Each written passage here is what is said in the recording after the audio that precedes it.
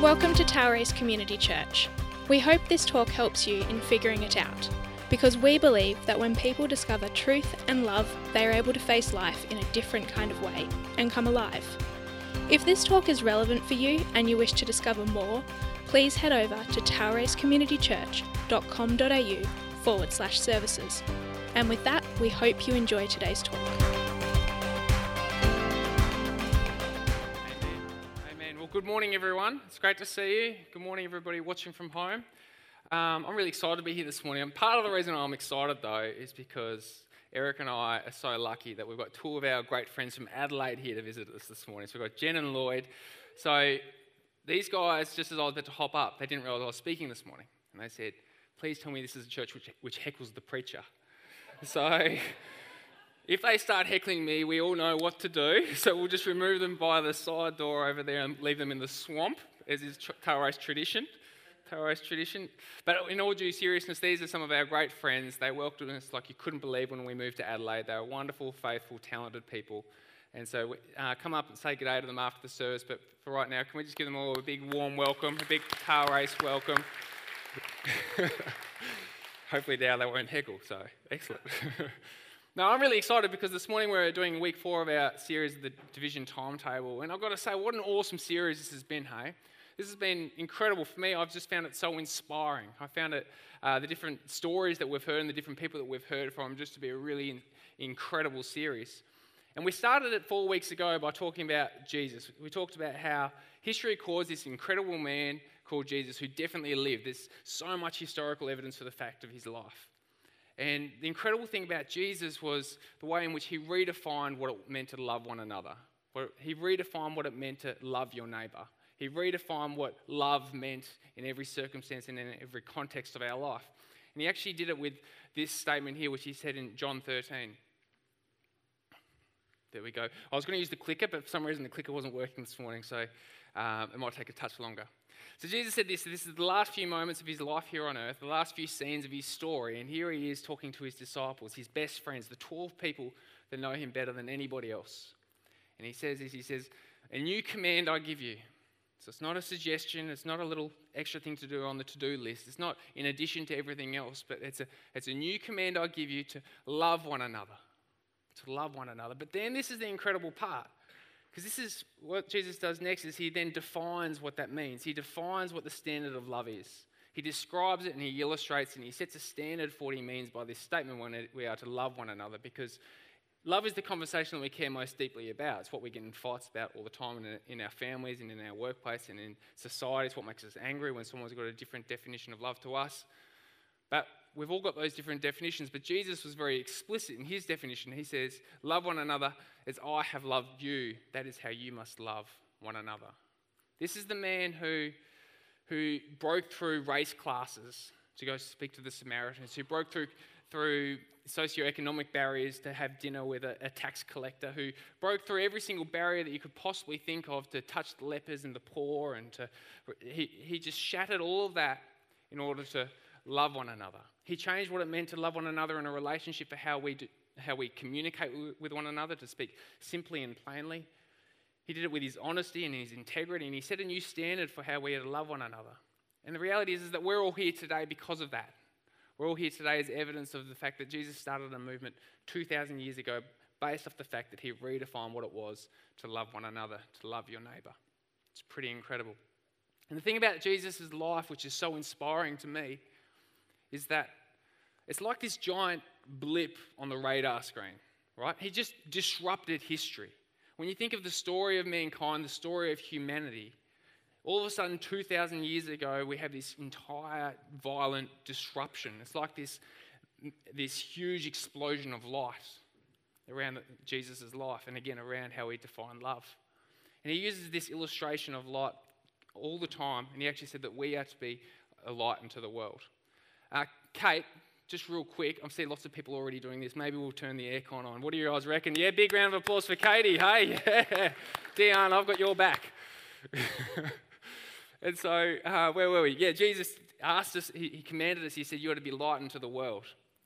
And Jesus said to us, he said that we are to be known by our, we are to be known by our love for one another, right? He didn't say that as Jesus followers that we'll be known by our adherence to the laws of Moses.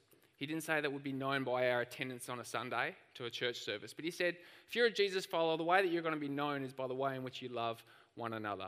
And the way that you love one another looks a little bit like this. And I just find that so incredibly inspiring. And I just think, wow, what could our world look like? Last weekend, I had the great pleasure of going to a wedding. Who here loves going to weddings? So the great thing about this wedding was that Erica managed to steal this beautiful dress off one of her friends. I don't know if any of you guys saw this photo, but we rock up to this wedding and she's looking gorgeous. She's got like a little baby bump out on show, and so we rock up full of her. She's here going, stop it. And so we rock up to this wedding and like about to have this great time, and I'm feeling fine because Erica's looking fine, and we're just having a great time. And then as we rock up to this wedding out at Quamby, we have this conversation. We're like, do you think we're going to know anybody here at this wedding? Because it was sort of like one of those looser connections, I suppose.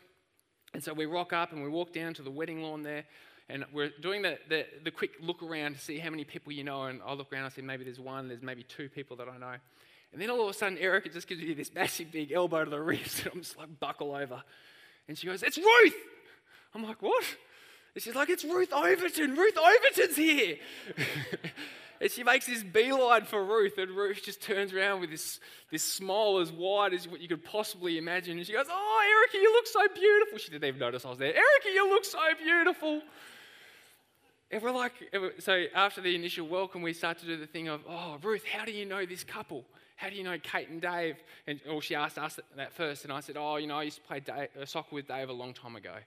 And Erica goes to the gym. She goes to Pilates with Kate. So that's how we know them, and that's how we form a relationship and got to come to this beautiful day today. And then we go, but Ruth, how did you end up here today? And wonderful Ruth. She described this story, and I might get some of these details wrong because I was so shocked by the story, but she described this story about how she was working with the younger brother of the bride, okay, as part of her job in the schools. And she was working with him, and he's got disability and he's got need for care. And then not so long ago, the father of the bride suddenly became very unwell, very quickly. And he deteriorated rapidly, and through this crisis moment in their life, Ruth sort of felt burdened by what was happening to them. And so she sort of reached out and she said, oh, look, guys, I feel so sorry for what's happening to you in your life. Let me know if there's any way in which I can serve you. Let me know if there's any way in which I can love you. And then over time, it sort of progressed. And so Ruth started to look after this young kid who needed that extra bit of care. From time to time, this kid would come up to Gary and Ruth's place and they'd look after him. They'd serve the family in that way so the family can do all that other stuff that needs to happen, so that the parents can have quality time together, so they can do all these hard conversations, I suppose. And here she is. Here's Ruth on the day of this beautiful wedding, and the father has since passed away. And here's Ruth caring for this young kid. And this young kid goes up to the groom and hands over the wedding ring so that the groom may marry his sister. And then Ruth's here to care for this young kid and then take him away for the rest of the night. And I was just amazed by this story because I wouldn't have done that. In my world, I come across hurting people all the time. But how often do I jump forward to love like what Ruth did? And so when I hear stories of people like Ruth and Gary and the world around me, all of a sudden I see this illustration and this picture of what this new command that Jesus gave us was, to love one another as I have loved you. I think Jesus would have looked exactly like what Ruth and Gary looked like that day. And it inspires me to no end. And I can't begin to imagine what our community might look like when we continue to grow individually and corporately into an army of Gary and Ruths that impact the world around us. But here's the problem. Here's the villain to our story. Here's the tension. Here's the issue. The problem is that we all struggle and we all grapple with this because love and fear cannot coexist. Love and fear cannot cohabitate. They cannot coexist in the same space. And that's the heart of the reason why we're doing this series on the division timetable. Because what fear does, what anxiety does, it stops us from being able to love. It puts a wall between us and others. It makes us, instead of one another, it creates a them another. It creates us and them. On the micro level, it stops us from being able to do proximity, which is what the girls spoke about so beautifully last week. It stops us from being able to take that step that Ruth took that day. And she said, How can I serve you? How can I ease your burden? How can I love you? Our fear and our anxiety of those moments and of the actual burden that comes with loving stops us from doing that. And so love gets cut off, love gets restricted, love gets bound, love gets captive. And on a macro level, it's horrible what happens. Because what fear does is fear forces us to paint people with a brush. It dehumanizes them. We strip them of their story and we strip them of their voice, and we do it inherently all the time. It's part of being human. We start assigning labels, we write narratives, we write stereotypes, and we assign it to people. We heard that amazing story of Ahmed here the other week. How many labels and how many narratives in our community did he have to overcome just to have his story and his face shown? The fact that he was a Muslim kid, a refugee, a black African male. How many labels did he have to overcome just to be able to experience some of the love of a community like this? Fear does this thing where it builds a barrier and it builds a wall between you and me. Fear and love cannot cohabitate. And so the enemy to our story, to love one another as Jesus defined it, is fear, because it causes a great division. Because you see, we don't want anything to do with those groups in society that aren't like us. You know, the LGBTIQ plus community, for instance. We don't understand it. We feel threatened by it. And so we put this wall up of fear, and all of a sudden we become divided and love cannot flow. We do the same with refugees. We do the same with political parties. We even do the same to Collingwood supporters. That's fair. Yeah, maybe they don't have enough teeth. Sorry, Stephen Hardy. He's not here today, so I can absolutely rip into Collingwood. So, but in all due seriousness, we walk down the street, we walk through the mall, and all of a sudden we come to the bus mall and we see the youth on with their hoodies and we get intimidated by it. And silently we judge it and we think, just get a job. Just be more respectful. That's the word, isn't it? Just be more respectful. And so we judge them when we say, get a job, but we won't give them a job. Or we're at the school pickup or at the coffee shop or whatever, and there's that family that are from the other side of the tracks. You know, they walk and they talk a little bit different. You've had too many cringe moments in the cafe with them, so all of a sudden you decide, you know what, I think next time I'll go to a different coffee shop. We create these divisions and these walls and these barriers all the time, and it stops love from being able to flow. And the great thing about Jesus' command and the life of Jesus is he broke through those and he shattered those, he disrupted those with his new definition of what it meant to love our neighbour. But this struggle to overcome our labels and our barriers, to overcome fear and division, it's not a new thing. You can pretty much describe a lot of the New Testament church in their grappling with what it meant to overcome their inherent prejudice and their systemic oppression, with grappling with that and what it meant to love like what Jesus did. So there's a lot that we can learn from them, and so that's what I want to turn to this morning. So if you've got your Bibles, we're going to read from Galatians.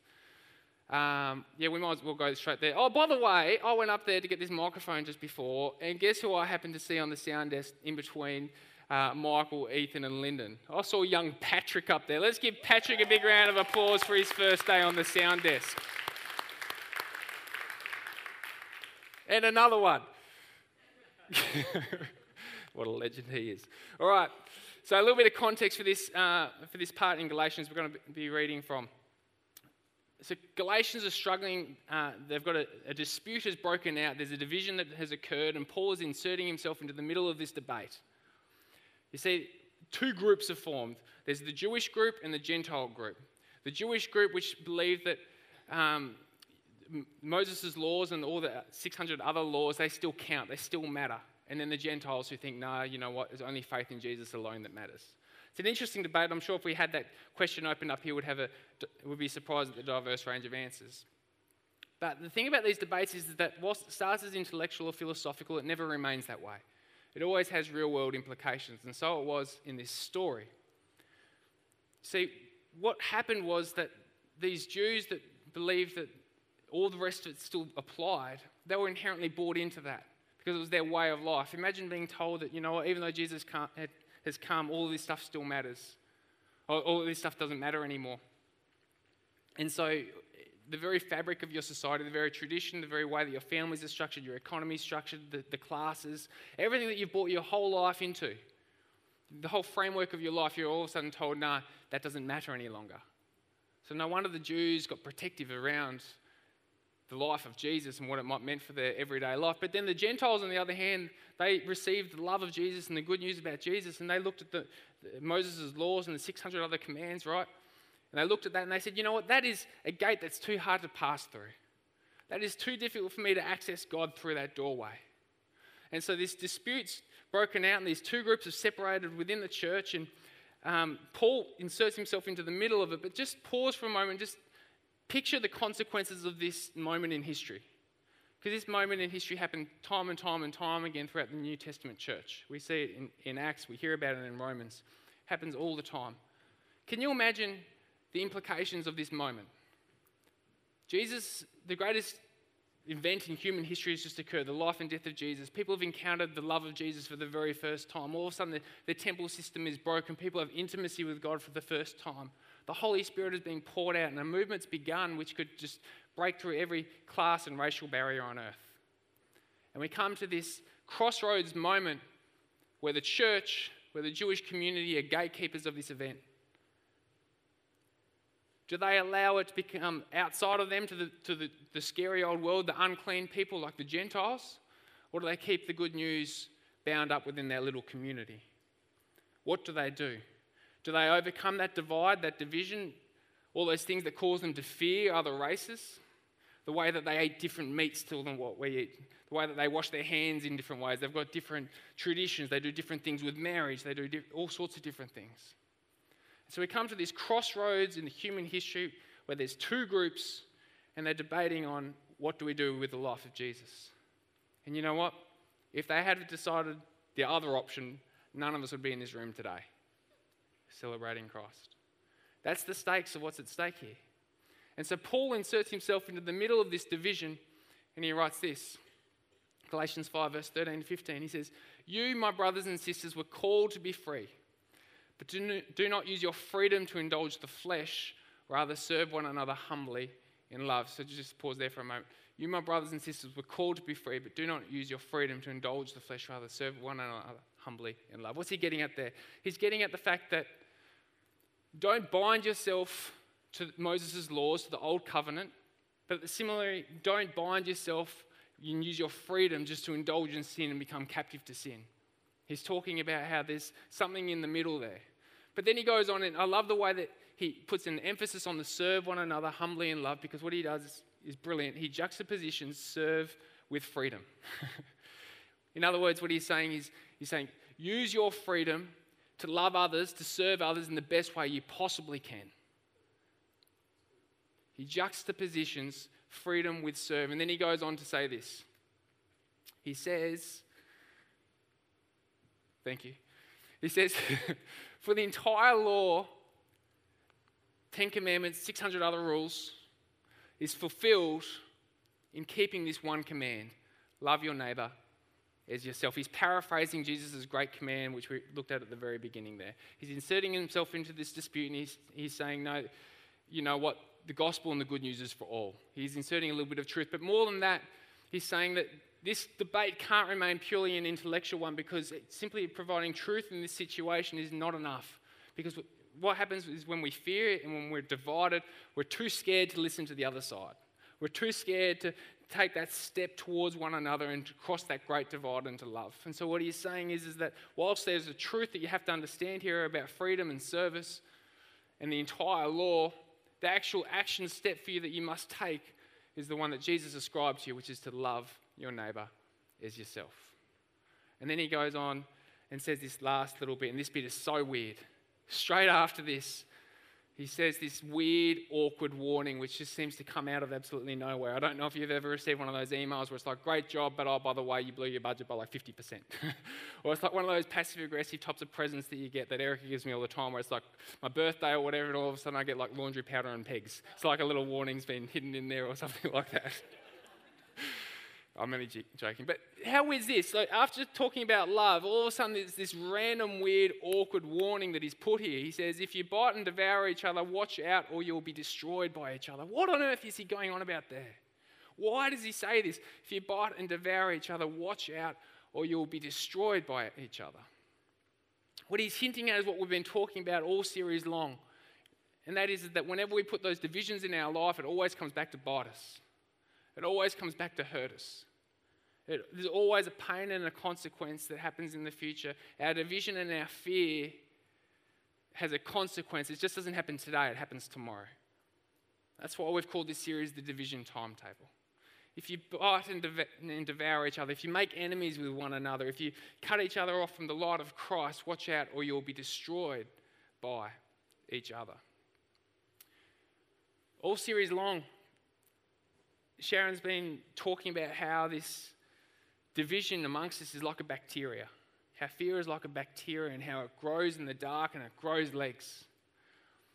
I think another way of describing it is that it's insidious. Our division is insidious. You see, it's sly, it's subtle, it grows, but it has a consequence. The Latin word for it means that it lies in wait and that it ambushes us. This is what happens with our fear and our division. That's what we saw in that. Do you remember that documentary in week 1 with the Middle East? We saw that when there was fear and division as a result of that September 11 day, all of a sudden an entire country and an entire people group got persecuted. And as that fear and that division went up, all sorts of different things grew in the dark. And all of a sudden now the consequences are ISIS in the Middle East. And you see the extreme nationalism in the US. Fear and division is insidious and it grows and there's always a consequence. And so if you bite and devour each other, watch out or you'll be destroyed by each other. Charles Spurgeon had this incredible quote. He was writing about this very same topic in this very same moment in Paul's letter. And he writes this. I want you to close your eyes because he uses some beautiful imagery to help illustrate this. Just picture the scene. This is how he describes the enemy of division here. He says, in the gardens of Hampton Court, you'll see many trees entirely vanquished and well nigh strangled by huge coils of ivy, which are wound about them like snakes. There is no untwisting the folds. They're too giant-like and fast fixed. And every hour the rootlets of the climber are sucking the life out of the unhappy tree. Yet there was a day when the ivy was a tiny aspirant, only asking a little aid in climbing. Had it been denied then, the tree had never become its victim. But by degrees the humble weakling grew in strength and arrogance, and at last it assumed the mastery, and the tall tree became the prey of the creeping, insinuating destroyer. I love that picture. You're welcome to open your eyes again. I love that picture because it talks about how our fear and our division start as this tiny little thing in the back of our lives, and often we don't even notice it, but over time they've got complex and serious consequences for others, but also for me.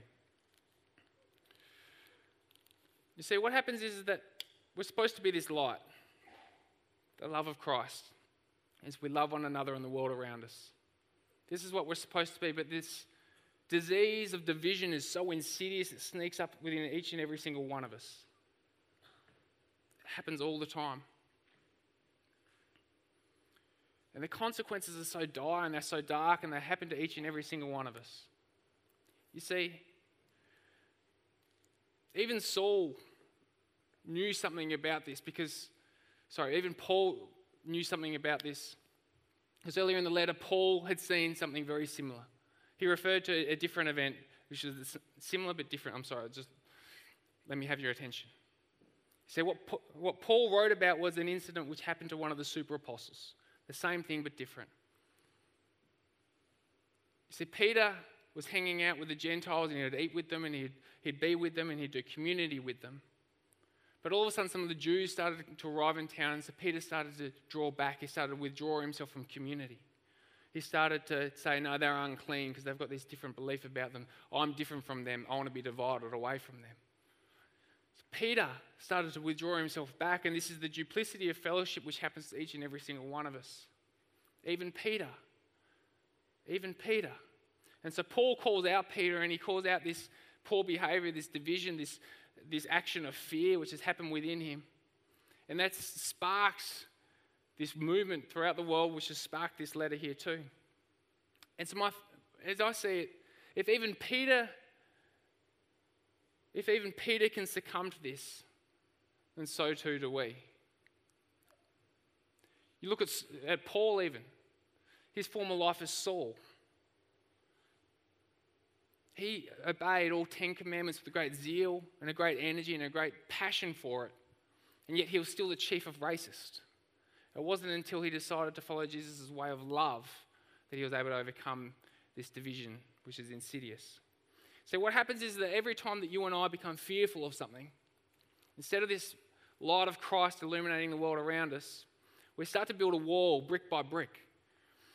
So that LGBTIQ plus community that I don't understand, that I feel threatened by, I put a little bit of division up, but that fear grows, that ivy grows. As I'm consumed and afraid of those Muslims, right? Those Muslims who don't live like what I do, who don't believe in the same things I believe. And so I start to build another brick in the wall here too. That family that speaks a little bit differently, that are from a different socioeconomic background, as they start to threaten me with their way of life, and as I start to hear some of their language and I start to see some of the trauma in their community, I start to get a little bit more fearful yet again, and I start to build more bricks in my wall. That tribalism that happens with our political views as we start to talk about global warming or immigration, or as we start to talk about freedom of speech, I start to become fearful of the other side, and so I start to build yet another brick in my wall.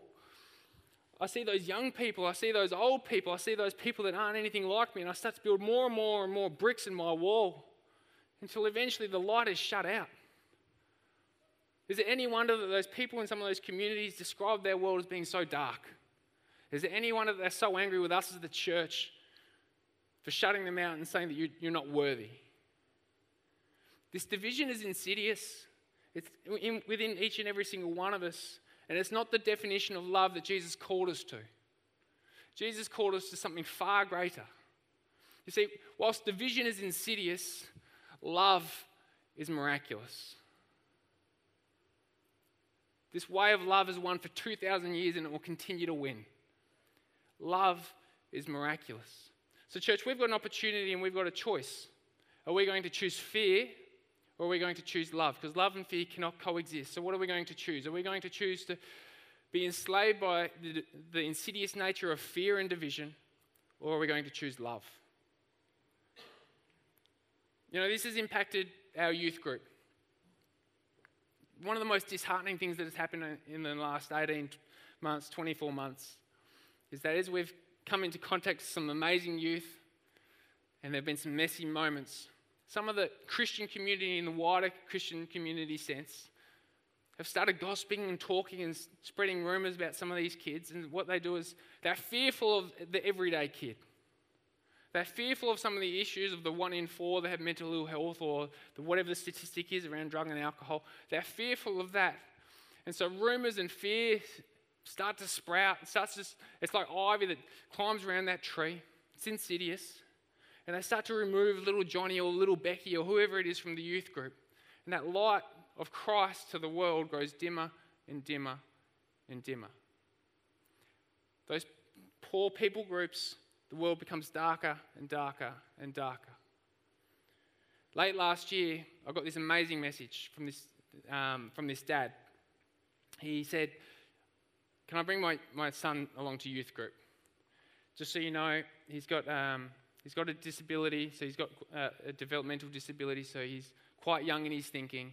He's got A, B, C, and D, which explains all of his erratic behaviours. He doesn't have any friends. We're not Christian, but he just needs a place to be. I'm not expecting that he's going to be able to last the full 2 hours of youth programs. We'll stay in the area, and if there's any problems, I'll come in and I'll swoop in and I'll just pick him up straight away. Oh, and by the way, he always talks about demons." He goes on, "I think it's just something that he's picked up from some YouTube show. But just so you know." I'm like, "Yeah, no worries, that's fine." And me being the great leader that I am, the great communicator that I am, I totally forgot to tell my team all about this kid. And so, this kid rocks up at youth group. And this night we had Amber, wonderful Amber Mackenzie, who was here with us last year and the year before and stuff. And Amber, it was her first night serving at youth group. And so she's just come out of WEX, so she's coming out of a Bible training school, so she's hypersensitive to spiritual language, right? And so the first kid that she just happens to connect with and happens to meet happens to be this young boy. And what do you think the first thing that comes out of his mouth is? It's about demons. And I can imagine, without putting words in Amber's mouth, I can imagine her encountering this young kid, and all of a sudden all that background, of the spiritual language in the safe bubble of a Bible school, talking about demons and all this sort of stuff. I can imagine the fear must have been immense and the anxiety must have been immense, and he could have just gone, you know what, I can disengage from this kid and I can find someone else and no one will ever know. Or she could have gone, you know what, this is weird, I'm just going to do the Bible school thing, I'm going to pin you to the ground, I'm just going to pray for you until something happens. But she didn't do either. For the rest of the night, she just made it her mission to become best friends with this young boy. At the end of term, Amber had since moved interstate because she's moving on with her in pursuit of her ministry, which is awesome to see. But this young boy came up to me and he goes, "Where's the girl I like?" It was the cutest moment. And anyway, fast forward a little bit to the summer camp. This kid came on one of the tickets that you guys sponsored. He came to camp and his parents couldn't believe that he'd be able to go to a camp because he'd never been to a camp before, so they thought there was no chance, no way at all that this kid's going to be able to stay at camp. I get this message on the bus on the way back after camp, and the parents are like, "All your volunteers deserve a Medal of Honor for being able to put up with him for 4 days." Oh, I feel like I'm about to cry, Kate. I told this story to Davo the other day, and every time I tell it, I start crying.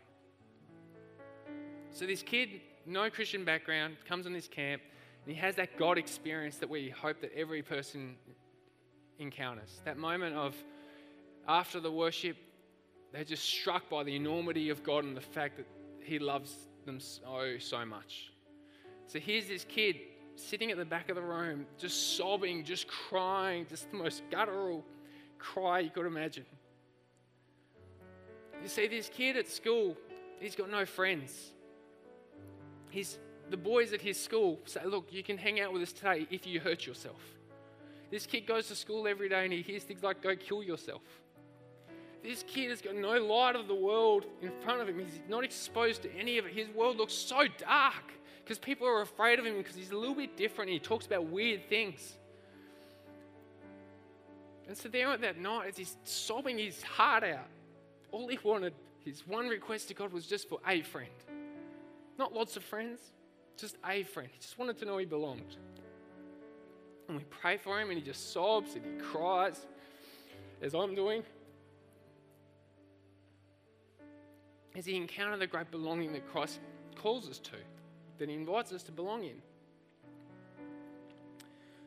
And then the next day I'm walking with him and we're coming around the corner. And he says to me, "Oh, Jono, I don't have any friends." And I said, and as we come around the corner, I said, "Yeah, of course we do, mate. I'm your friend. You've got lots of friends." And we come around the corner, and there just happens, it's one of those perfect moments, those God-ordained moments, and there's a group of Tower Race kids there. And he comes around the corner, all of a sudden, for some reason, they just stop what they're doing, and they turn and they look at him, and they've just got these beaming smiles. And they just say, "Hi," whatever his name is. And then he just looks up to me with this huge grin on his face and he goes, "Oh, I do have friends." But you know what? Amber inspires me. Alex Rowe spent so much time with this kid. He inspires me because what they did is they didn't continue to put that wall up between him and this young kid. They didn't let him stay in the darkness because he's got no exposure to the light, which is the love of Christ. They didn't allow the insidious nature of division and fear to prevent them from loving someone else. Instead, they became the hands and feet of Jesus and said, "You know what, I'm going to choose love over fear." And they love this kid so well and they inspire me. People like Ruth Overton inspire me. And so our challenge, church, is what are we going to choose? Are we going to choose fear, which leads to division, or are we going to choose love? There's a great line from that documentary in that first week where the man in it says, "I jump forward to love you. I jump forward to trust you even before you trust me. I jump forward to love you before you've done anything that's worth being loved for. Even as you might hurt me, I jump forward." That's what Amber McKenzie did at youth group that night. That's what Alex Rowe did week after week with this kid that didn't have any friends. That's what Ruth Overton did. They jumped forward to love you. They jumped forward to be the hands and feet of Christ. And my question for us, church, is what are we going to choose? Do we choose fear or do we choose love? Because they cannot cohabitate. And what happens is that as you choose love, and as you choose love, and as I choose love, and as I step towards those youth in the bus mall who don't think that anyone likes them, the world gets a tiny bit brighter.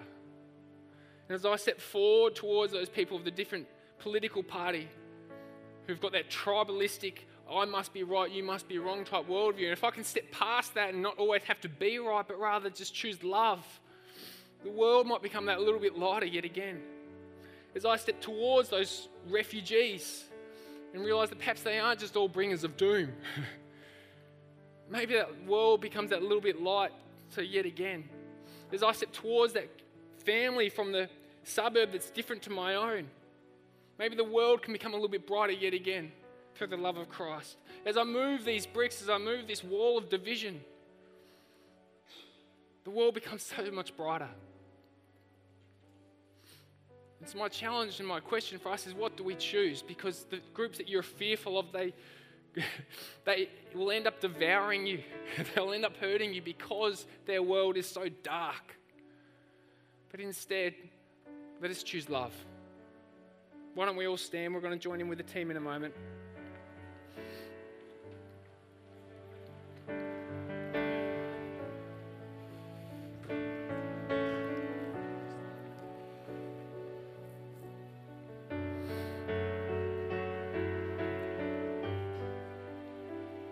In 1 John 4 verse 18, I'm going to read this out. It says, there is no fear in love, but perfect love drives out fear, because fear has to do with punishment, but the one who fears is not made perfect in love.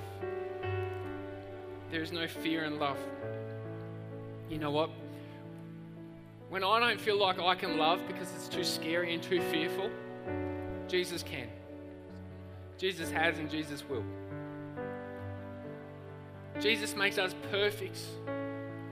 He makes us complete when we choose to step out in His ways with Him.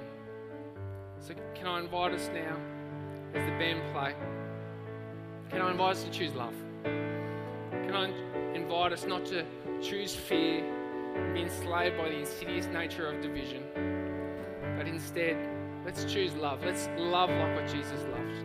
Heavenly Father, I just want to invite you into this place. I just thank you for who you are in Christ. I just pray that each and every single heart and mind might just be touched by you today. I pray that there might be a move of the Spirit in people's hearts and minds, that some of those feelings of fear and anxiety about others might disappear. And instead of them another, we might do a one another. Instead of our crowd in crowd, there might just be your crowd, Jesus Christ.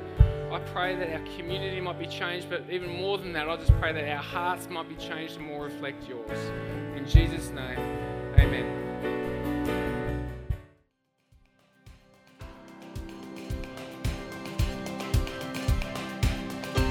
Thank you so much for joining us. We really hope you enjoyed this talk. We've created a free resource for this series, which is available for you over at toweracecommunitychurch.com.au/services. You'll find links in the description. We are praying for you. Have a great week.